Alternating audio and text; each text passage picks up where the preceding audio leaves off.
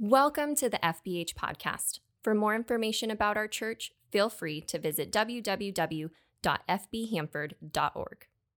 Today, we're going to be in the book of Proverbs, so if you have your Bible, you can flip it open there. If you have a device, feel free to pull that thing out, open up your Bible app there, and we'll get to that in just a second. But as you're doing that, I want to call your attention back to my sermon from last week. My sermon last week, largely we talked about the idea that we shouldn't be driven simply by gain. We shouldn't simply be driven by the love of money. We talked about where your treasure is, your heart will be also, that wealth is like an eagle on a mountain that lifts its wings and simply flies away. So we shouldn't be in this life simply working to get wealth. That should not be our goal in this life. And so the fun thing about this week is it's kind of the other side of that. Is okay, if we're not just driven by wealth, what is it that our work should be for? And so we're going to get to that in just a second. But I threw out kind of a weird word last week as a joke that my dad would call me regularly. My dad would regularly call me the word sluggard, right? Largely that came from me being a sluggard. You think you're 16, 17, 18 years old. It's Saturday morning. You and your buddies had hung out the night before, and man, you just want to sleep. And so it's 9, 10, 11 o'clock, and I would sleep with my window open oftentimes. And so by 11 o'clock, my dad was, cruising in the yard pretty well. And so he would get his string trimmer in the yard and put it right next to the screen on my window and just rev that puppy a couple times just to make sure he knew that I knew that he was outside in the yard and it was time for me to get up and go help him out there as well. And I hated that at the time. Like at the time, that's one of the worst ways to wake up is by a string trimmer revving in your window saying, hey, it's time for you to come use the string trimmer, right? But as a dad now, I really respect that move, right? Like really, really respect that move. And so clearly, like from context clues, I understood what a sluggard was. Right? I understood, but I didn't really know what it meant because it's like this old school word that largely nobody uses anymore. And it turns out that if you do a word study on the word sluggard, which I did this week, that word sluggard only turns up in the Old Testament. So it's not found anywhere in the New Testament. It also isn't found anywhere else in the Old Testament other than the book of Proverbs. But in the book of Proverbs, it mentions the word sluggard 14 times. There's 31 chapters in the book of sluggards. There's 31 chapters in the book of Proverbs. That's a different book. Wrote that one in high school. But it turns up 14 times in the 31 chapters. And so obviously, clearly, we have something we need to learn from that word. And if we look biblically, the definition of the word, you could probably get there, is to be sluggish. Right? But the way most of us would think about it is just like laziness. There's actually greater context in that word that it means that you are so sluggish that you're stupid. Right? And I think that's lost on us a lot of times. Like it's bad enough being called lazy. You definitely don't want to be called so lazy that you're dumb. Okay? But that is largely the connotation that the word sluggard has in Scripture. And so no one wants to be called sluggish, and obviously no one wants to be called stupid. But for the sake of argument, I think a more fitting modern definition is simply overly lazy. Right? Someone who is overly lazy would be a sluggard. And the world in which we live, to be very, very clear, is actually designed in such a way that it preys on our ability to seek comfort rather than discomfort. And at first glance here, the thought is, yes, why would I ever seek discomfort? I want to be comfortable. And we can find this everywhere in our society. Most of you guys are going to fit into one of these things, but think about the advertising and products that are largely put forth, right? Home appliances is a great one. Okay, right now, if you go to replace your thermostat, you are hard-pressed to find one with just a battery and a timer with two little switches on the side, right? Because paying $50 for one of those doesn't make any sense. Or you should pay $300 for a smart thermostat for a Nest. That way, you don't have to walk 15 steps to your hallway, right? Too hot? That's okay. I don't want to get up and change anything. I'm going to sit on my couch and do it from my phone, right? Because that's way better. That's way easier. I'll be way more comfortable in that way. Now, to be fair, I have a Nest thermostat and I love it. And I sit on my couch and I change the thermostat just for fun sometimes because I can, right? But it should go without saying, like even fast food, the idea of fast food, this is the same thing, right? VBS, my wife is on staff here, and she's working VBS all week, and my kids had water polo, and we had swim and all this stuff. Like, we survived on fast food this week, okay? But fast food, like, don't have a lot of time? Not a problem. Right? Pay 3 times as much for unhealthier food that'll save you maybe 10 minutes, right? Solid, fast food, comfortable, easy, no problem.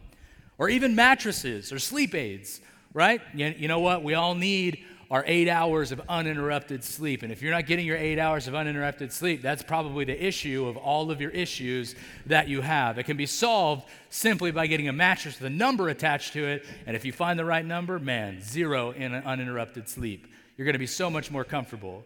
However, they failed to realize that my mattress is not the reason I don't get 8 hours of uninterrupted sleep. It's my kids who come in every 3 hours, and if they could solve that problem for me, maybe then I would purchase their product at that point, right? But ease, comfort, that's what we want. Like, you can even look to social media, and everywhere on there is the thought that we should flee our 9-to-5 lives. Like, you are just in this cage if you're working 9 to 5. Like, you are a slave to the man if you're working your 9 to 5. And so you shouldn't do that. You should go get an old bus, convert that bus into a home, and go live in remote places where it's probably illegal for you to live in a national park somewhere. And that is actually living at that point, right? Seek comfort. Don't seek discomfort. That's the only way to truly live. And like I said, maybe you fall into these categories. Maybe there's a completely separate one that you know of. But somewhere along the line, we as Americans and people all over the globe have bought into the idea that work is bad and comfort is king. That's just the belief that we have. If we can just get that last piece of technology, right? If I can just get those really comfortable pair of sweats at Costco that's only $12 anyway, my life will be changed forever. Or if I can just get that blanket with armholes so I don't have to reach over the blanket to get my popcorn, like, now I've arrived. Right? Now I can really be comfortable. And I think here's the underlying issue with the entire thing. I think the issue has become that we equate things being easy with things being better. Let me say that again. I think we equate things being easy with things being better. And I think there's instances where things being easy are definitely better, right? If you're potty training your kid and your kid takes to it like a bird to flight, like, that is better, okay? Your kid being potty trained easy, that is better. But I think there's plenty of instances where things that are easy don't necessarily mean that they're better. I was actually asking Pastor Jeff about this. Like, Jeff, I need like a real concrete example of this, like something that just because it's easy doesn't mean it's better. It's like, well, they're all over the place. I said, okay, thank you, Jeff. I need a very concrete example. He was like, well, just think about sports, right? If you think about sports, there's plenty of examples in sports. And so I landed on who is probably one of the biggest disappointments in the NFL ever. If you follow sports around 2007, especially if you're a Raiders fan, it's going to hurt a little bit more so than even being a Raiders fan, am I right? But about 2007, the Raiders drafted a guy by the name of Jamarcus Russell. Okay, Jamarcus Russell, largely one of the biggest disappointments in the entire NFL. And everyone had really, really high hopes for this guy because, like, incredible physical attributes, strong arm, impressive size. I think at one point, people were bragging that, man, this guy could throw 60 yards from his knees. And it's like, he better be able to throw from his knees with the Raiders' offensive line. But things didn't go quite as planned for him. Throughout his entire career, he faced a ton of criticism for his work ethic or lack of work ethic. People often talked about the fact he was lazy, he didn't put in the effort to succeed, pointed out he struggled with his weight, didn't take conditioning seriously. Right? And so this laziness largely has a massive impact on his performance on the field, right? Didn't seem to work as hard as he should have in developing his skills, studying game film, understanding the playbook. As a matter of fact, at one point, the coaches were convinced he wasn't watching any film. As a big part of being a quarterback is watching game film. And so what they started to do was they started sending blank DVDs home with him just to see if he watched the game film. Right? They were like, okay, here, Jamarcus, we want you to go home, we want you to study this film, we're going to have a conversation about it tomorrow. So he came back with the DVD the next day, and they're like, did you watch the game film? He's like, yep, watched all of it, man. We got a tough time coming up this week, huh, guys, right? And so, but there was nothing on the game film. It was completely and totally blank, right? Not a great look. And so because of this, he had a hard time making quick decisions, reading defenses, consistently delivering accurate passes, like all these different things. But it wasn't just his work ethic that suffered. He also had problems with time management. He'd show up late to team meetings, didn't seem fully focused at practices, right? And these kinds of behaviors really hurt his reputation, made it difficult for his coaches, for his teammates, even for the fans to be able to trust him, right? And beyond that, his physical shape. I'm pretty sure he ate his first paycheck, right? And so because of that, he just wasn't putting in the time necessary to be an elite level quarterback, and he left a ton of potential on the table simply because of the fact that he was overly lazy.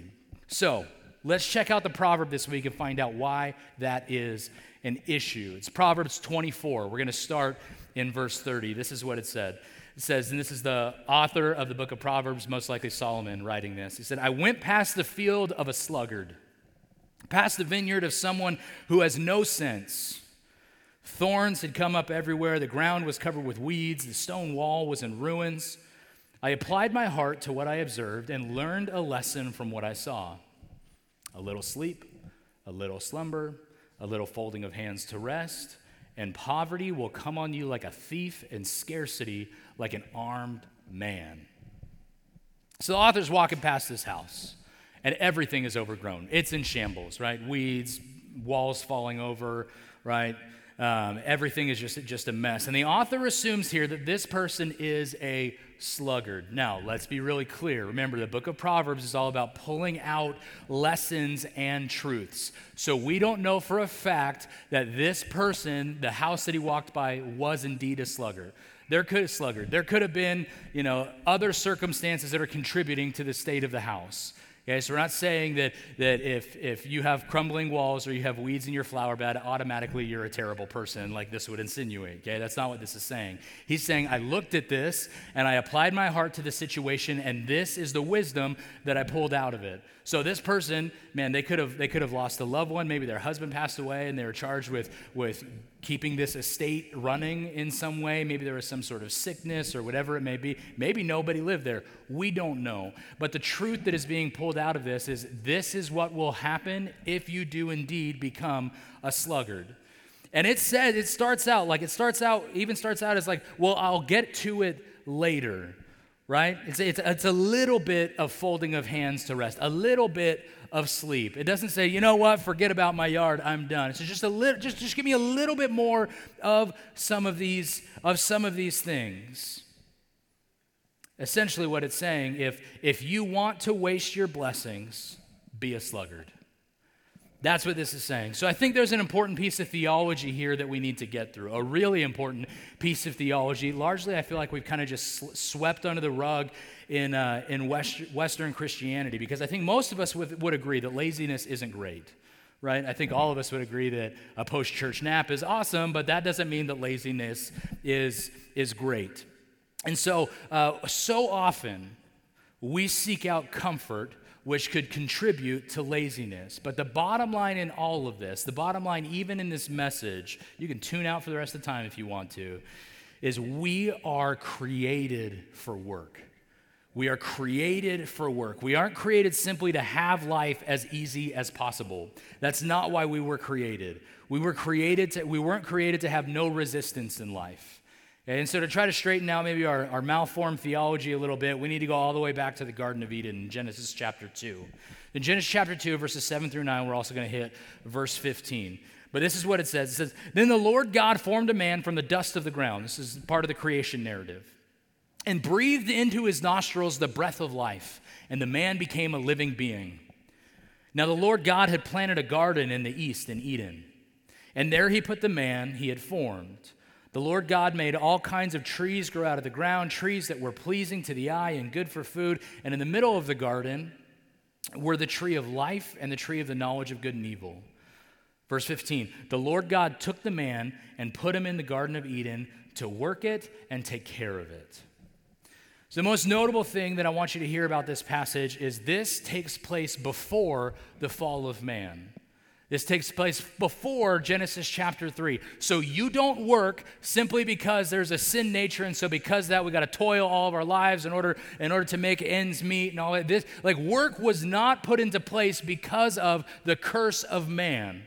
That's not why this was put into place. This is before the fall. This is before, like, this is during, like, Kumbaya and Adam and Eve are walking hand in hand with God. This is like perfect creation. And God is telling them here, hey, look, you were created for this. This is what you are supposed to do. God put Adam in the Garden of Eden to work for it and to take care of it. So I just want you, it's a mindset shift. But we need to get to an understanding that work is what you were created for. And I think that's hard for a lot of us because I think oftentimes we think about it differently. We think about it opposite. Work is what we have to do to get to life, is oftentimes what we think. Like, we think to ourselves, you know what? 5:01, Friday evening, now life can start. Now I can start really living. Now we can go grab some pizza with my family, go jump in the pool. Saturday, man, I'm going to smoke a brisket. Like, whatever it is that you do that you would consider, man, this is actually living. The opposite is actually true. That we were created for work. It's right there in the Bible, right? God created you to work. And that's only the beginning of the story. Largely, right? Adam, he started out tending a garden, but God has much bigger plans in place for him. Genesis 1:27 and 28. It won't be on the screen, but it says, God created man in his own image. In the image of God, he created him. Male and female, he created them. God blessed them. And God said to them, be fruitful and multiply and fill the earth and subdue it. And rule over the fish of the sea and over the birds of the sky and over every living thing that moves on the earth. Adam's dominion over the garden was supposed to expand into dominion over the entire world. That was the original intention. How? By producing offspring, teaching them to work. Right? Adam and Eve were supposed to subdue all of creation, not this one little tiny patch of garden that God had set aside for them. The language of subduing and ruling largely mirrors what God did in the midst of creation. Right? God in the midst of creation turned chaos into order. Adam and Eve are supposed to turn the whole earth into the Garden of Eden. And it won't happen by magic. It was supposed to happen by concerted effort. It's a lot like my flower beds right now. Right? Maybe you guys can relate. We prayed for a long time for rain here, and we got it, and now I'm praying for a long time that my weeds will all just disappear, right? But largely what I have to do is take that concerted effort and be like, you know what? I'm going to turn chaos into order in my flower beds. In the same way that God told Adam and Eve, hey, look, this is what you are supposed to subdue. You have dominion over all of it. Go do it. Go turn chaos into order. And so we have to understand then that work is a gift from God. Work is not a curse. This was our intention all along, but our attitude toward work can be a product of the fall. I think that becomes the issue. The way that we view work, that's our sin nature. That's what's largely coming out. If we think to ourselves, man, I got to do work again, man, this is terrible. I hate going to work. I'm really going to come alive and start living for Jesus after I'm done with work because my 9 to 5 is the absolute worst. Sin has largely stained how we view our work. So instead of viewing that as a gift, and like we may see it as a punishment that is an unfortunate requirement for survival. That, well, I got to do it. I got bills to pay, got mouths to feed, so I got to go to work, right? I know a lot of people who largely they're past the age of retirement and have to continue to still work. Why? Because they got bills to pay. It's a requirement for living, and it's viewed then as a curse. Work is not simply a means to provide food or provide clothing or provide shelter. Work is actually so much more than that. Actually, there's a theologian, a guy by the name of Ken Matthews. He says this about Genesis 2:15. He says, Mesopotamian accounts of human creation typically show how human beings were created for the purpose of work. But their human beings worked to supply food for the selfish, lazy gods. It's the Mesopotamian culture. Humans, essentially what he's saying is your existence is to supply food for the lazy gods. He picks up, he says, divine travail over the incessant labors is relieved by the creation of a human workforce. This is in contrast, though, to the biblical account. The biblical account portrays God as provider for man's needs, a part of which is the honorable, meaningful labor of tilling the soil. Life without work would not be worthy of human beings. There's actually, many of you probably know, there's a famous preacher and theologian. He just passed away, a guy by the name of Tim Keller. Brilliant guy. And Tim Keller, largely, he notes kind of the same thing, where he says all of these other gods, Mesopotamian culture, ancient Near East culture, all of these different things, largely these gods existed for man to serve them simply because they were lazy, and that's the only thing that man was good for.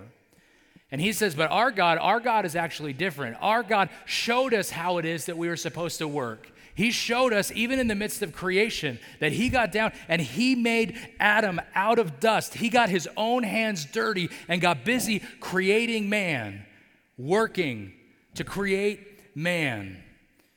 And so we got to recognize then that God is our ultimate provider. And because of that, our motivation and largely our understanding of work has to change. And it's an honorable and meaningful labor as long as it's done as an act of worship. Our work should be done as an act of worship, not unto man, but unto God. Even if we pull back a bit to Genesis 1:27 and 28, this is the cultural mandate: be fruitful and multiply, okay? Go subdue all of creation. That's called the cultural mandate. But God is mandating here that humans create a culture, that Adam and Eve will produce kids, and those kids will create families, and those families will band together into cities and band together into social networks. Different social networks than you guys are thinking of, but they will band together into social networks. And those networks of human beings will reflect all of the aspects of human culture: language, art, music, food, philosophy, theology. That's our responsibility as humans. And we shouldn't take that responsibility lightly. Actually, Paul, he really hammers it home here in Colossians 3:23 and 24. It's a pretty famous verse. It says, whatever you do, everybody say to the person you came with, whatever you do. That was terrible. Do it again. There we go. Good. Just to make sure you guys are all still with me. Whatever you do, work at it with all your heart, as working for the Lord, not for human masters.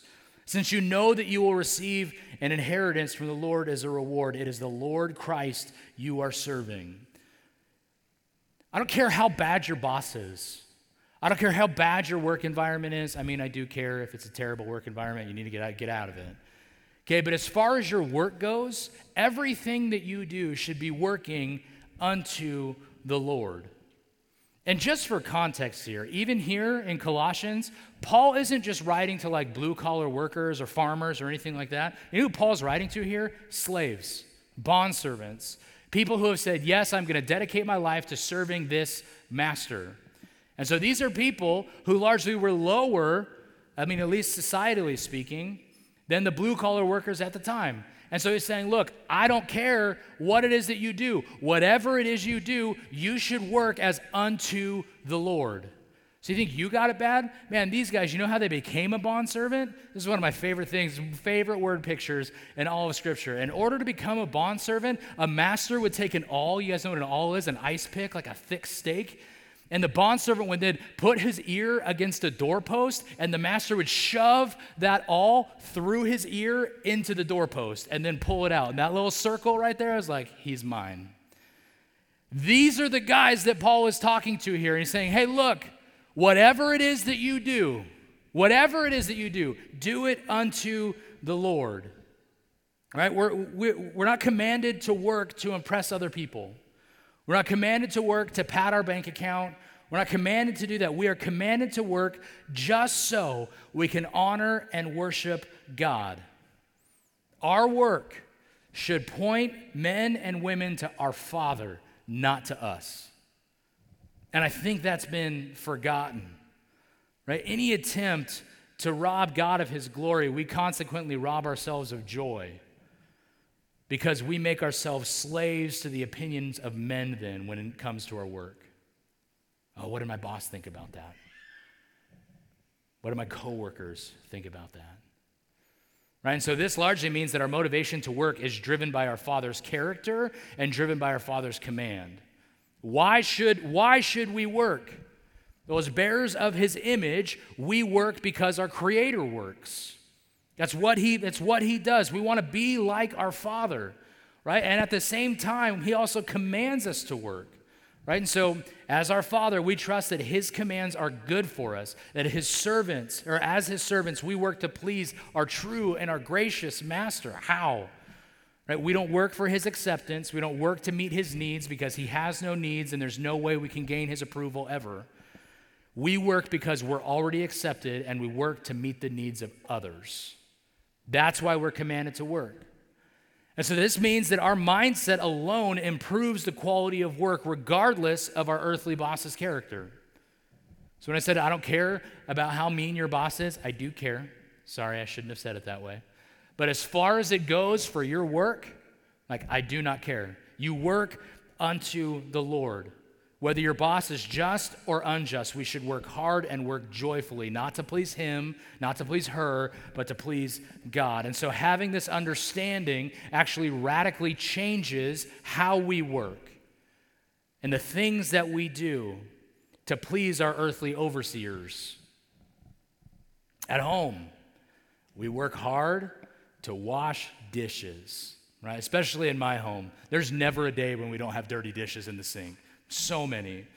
And that's even when half of our meals are on paper plates, right? And so all the time, so what my job at home is always dishes. That's my responsibility is dishes. Sarah takes care of clothes because I can't stand clothes and she can't stand dishes. So I'm done. I will do dishes. So when I am doing dishes, what should I be doing? I should be working unto the Lord. Those dishes should not only reflect my face, they're so clean, they should reflect the Father as well because I did them so well. That's part of it. It's not just your 9 to 5. It's when you get home as well. It's how you interact with your family. It's what your yard looks like. It's all of these different things. How you vacuum the floor or cook the meals or pull the wheel. Because we are working in light of our Creator's character and his commands. We are working for an audience of one. I should not be concerned how my wife feels about how clean the dishes are. Why? Because if I'm doing my best to scrub those dishes unto the Lord, she's going to be fine. Trust me. And the same is true of work, of the actual physical labor that we do and many of us get paid for. Right? I don't think it's an accident that this ultimate picture of mankind being redeemed is in Revelation 21:2. In Revelation, so some of you Revelation nerds just perked up for the first time. We're like, oh, we're talking about end times. No, we're not.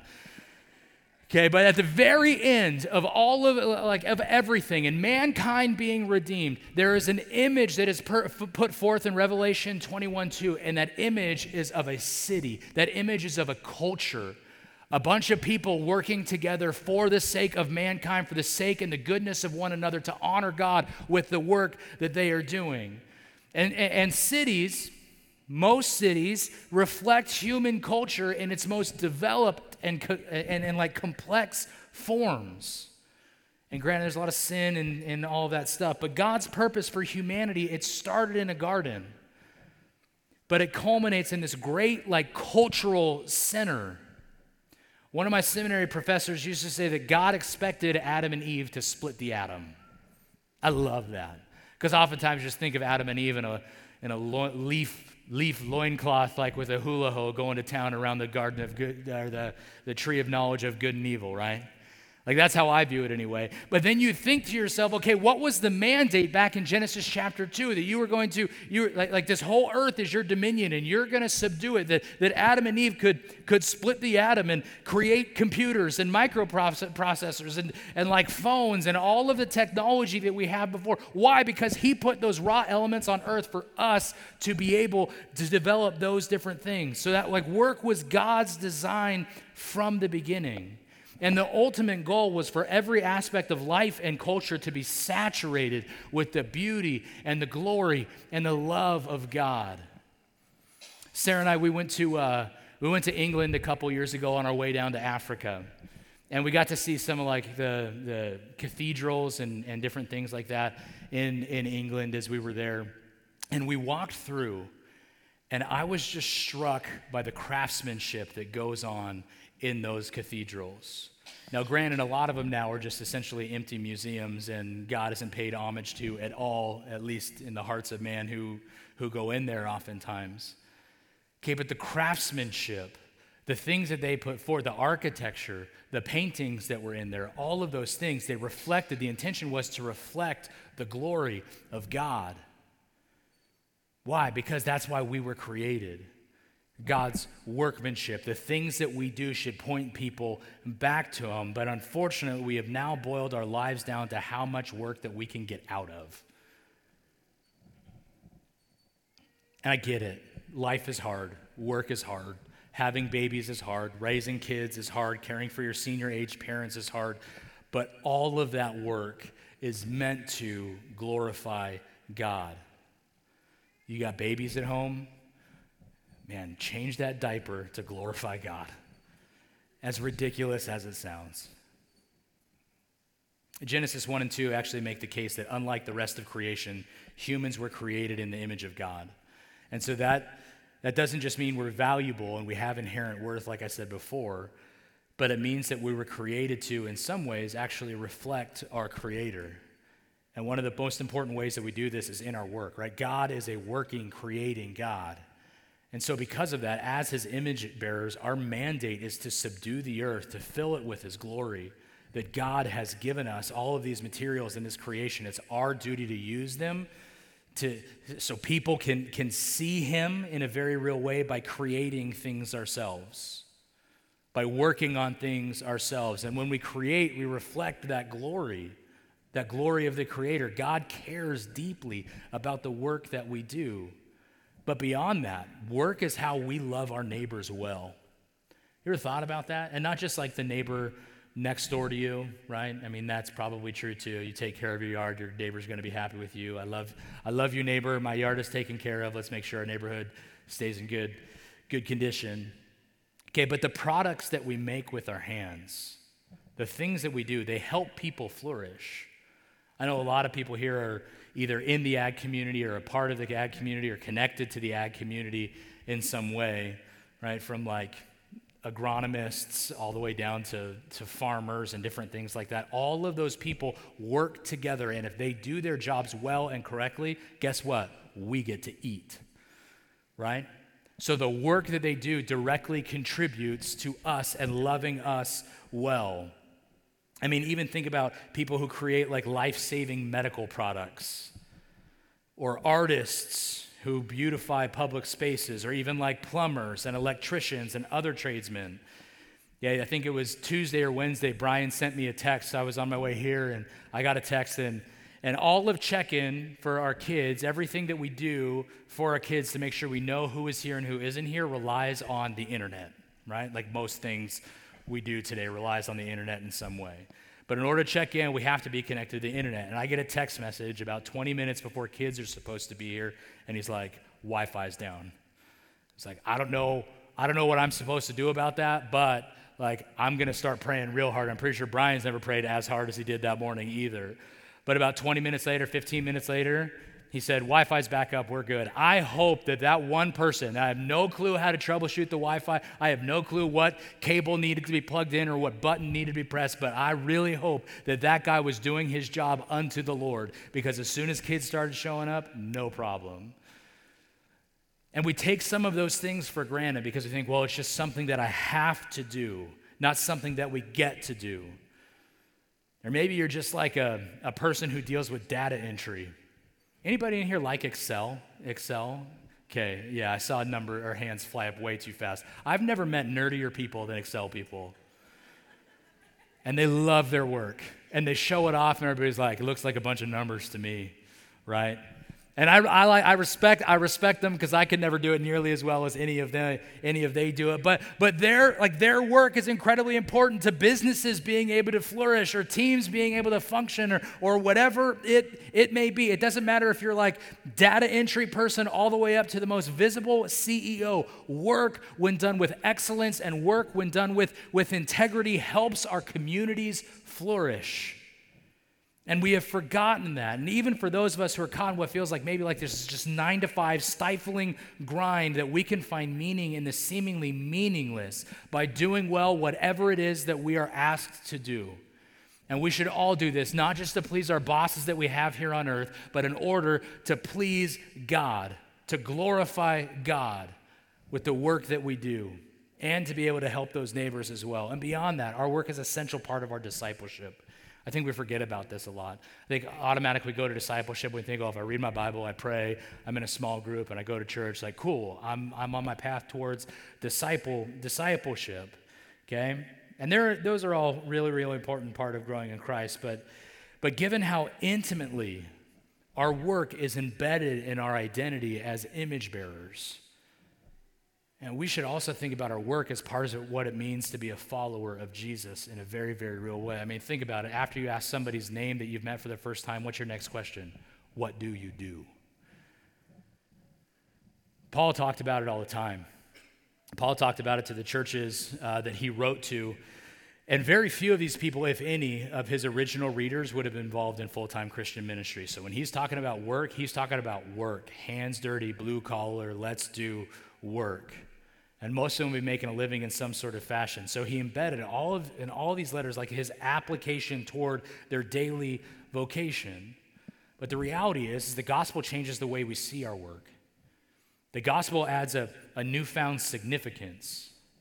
The gospel elevates us from unexcited, cynical employees to servants of the King. I mean, church, largely, what would it look like if just the church, like we said, I'm going to leave this place and I'm going to flip my mindset to I have to work to I get to work for the Lord? What would that look like for you? And what would that look like largely in our communities? Right? Think about, man, you go to get your oil changed, and that guy's a Christian, and you get your oil change, you see him every 3 years, right? Is that appropriate timing for oil changes? But every time you see him, you're like, man, that guy is smiling. He's the dirtiest person I know, but he's smiling. He's fast. And man, every other time he gives me a discount on this thing. Why are you so happy? You're dirty and you change oil for a living. Why in that pit, it's got to be real hot down there. Why are you so happy? I get to honor God with my work. And I don't know if he would say it that way, but at the very least, just be like, you know what? I get the opportunity to work. I'm going to work for as long as I can, and God put me on this earth to be able to do some cool things, and this is one of them. Right? Or maybe it's like teachers, if you're a teacher in the room. Like, can you imagine what it looked like if every single day when you showed up and you had that one real hard kid that nobody wants in their class, they've actually been moved from class to class to class, they landed in yours. And now you get the opportunity to be joy and life to that kid where everybody else has completely and totally written him off. And you get on his level and you're like, hey, how can I help you succeed today? What do you need help with? Can I stay back at recess with you? It's my one bathroom break I get during the day, but can I at least stay back and help you a little bit with this stuff? Why would you do that? Because you're an image bearer. Because God created you to do so, and your work reflects Him. Or maybe you're just a business owner. It's a real easy job. Maybe you're a business owner, and everything flows through you. And you got contentious employees sometimes. Maybe you're dealing with people all the time, and it's really, really difficult, and it can be really easy for you just to be completely and totally cynical with the work that you do. But instead, you come every single day, and you're joyful. You grab Starbucks every once in a while for everybody just to make sure that they're having a great day. How can I be helpful to you? Why do you do that? Because we want to point people back to Jesus at every opportunity we get. And you will spend at least 1/3 of your life working in your vocation. And so because of that, don't you think that's a pretty important space for us to be able to point people back to Jesus? Absolutely it is. This is just another opportunity. And it's not just your 9-to-5 vocation, right? When you get home, what would it look like? I mean, I know Rick Warren is famous for saying he would pull into his driveway and he wouldn't get out of his car right away. Some of you dads in here are like, yep. But what he would do is he would pull into his driveway, he would take a deep breath, he would pray to God, and he would say, God, give me the energy I need for the next 3 to 4 hours to be a good dad and be a good husband. He would leave all of his stuff in his car. He would walk inside and say, it is dad time, and that is work. And moms, when you get off actual work and go in to your family, that is work and hard work. And we do it unto the Lord. Why? So our kids can know who Jesus is. Amen, church? Let's pray. God, we work because it's a reflection of you who sent your son to die on a cross for us. And so, God, I pray that as we leave this place, that we would change our mindset. That largely our mindset would be such that I get to work to glorify you, not I have to work to pay the bills. And God, I understand both can be true at the same time, that we both need to work. But also, as we need to do that, God, I just pray that we would be full of your Son, that we would be full of your Spirit, that the work that we do would point people straight back to you and straight back to your Son who died on a cross for us. And so today, if you haven't made a profession of faith with head still bowed and eyes still closed, if you've never made a profession of faith, you have never yet said, God, I want your Son to be Lord of my life. If you have not done that, I would invite you to do so with us right now. You can pray quietly in the silence of your heart. And we pray the ABCs. Simply say this. Say, Father, A, I admit that I'm a sinner in need of a Savior. I admit that I fall short. But B, I believe you sent your Son to die on a cross for me. And C, that I would choose to follow you every single day. And part of that would be me working in such a way that it glorifies and honors you. We love you, Father. It's in your Son's name we pray. Amen.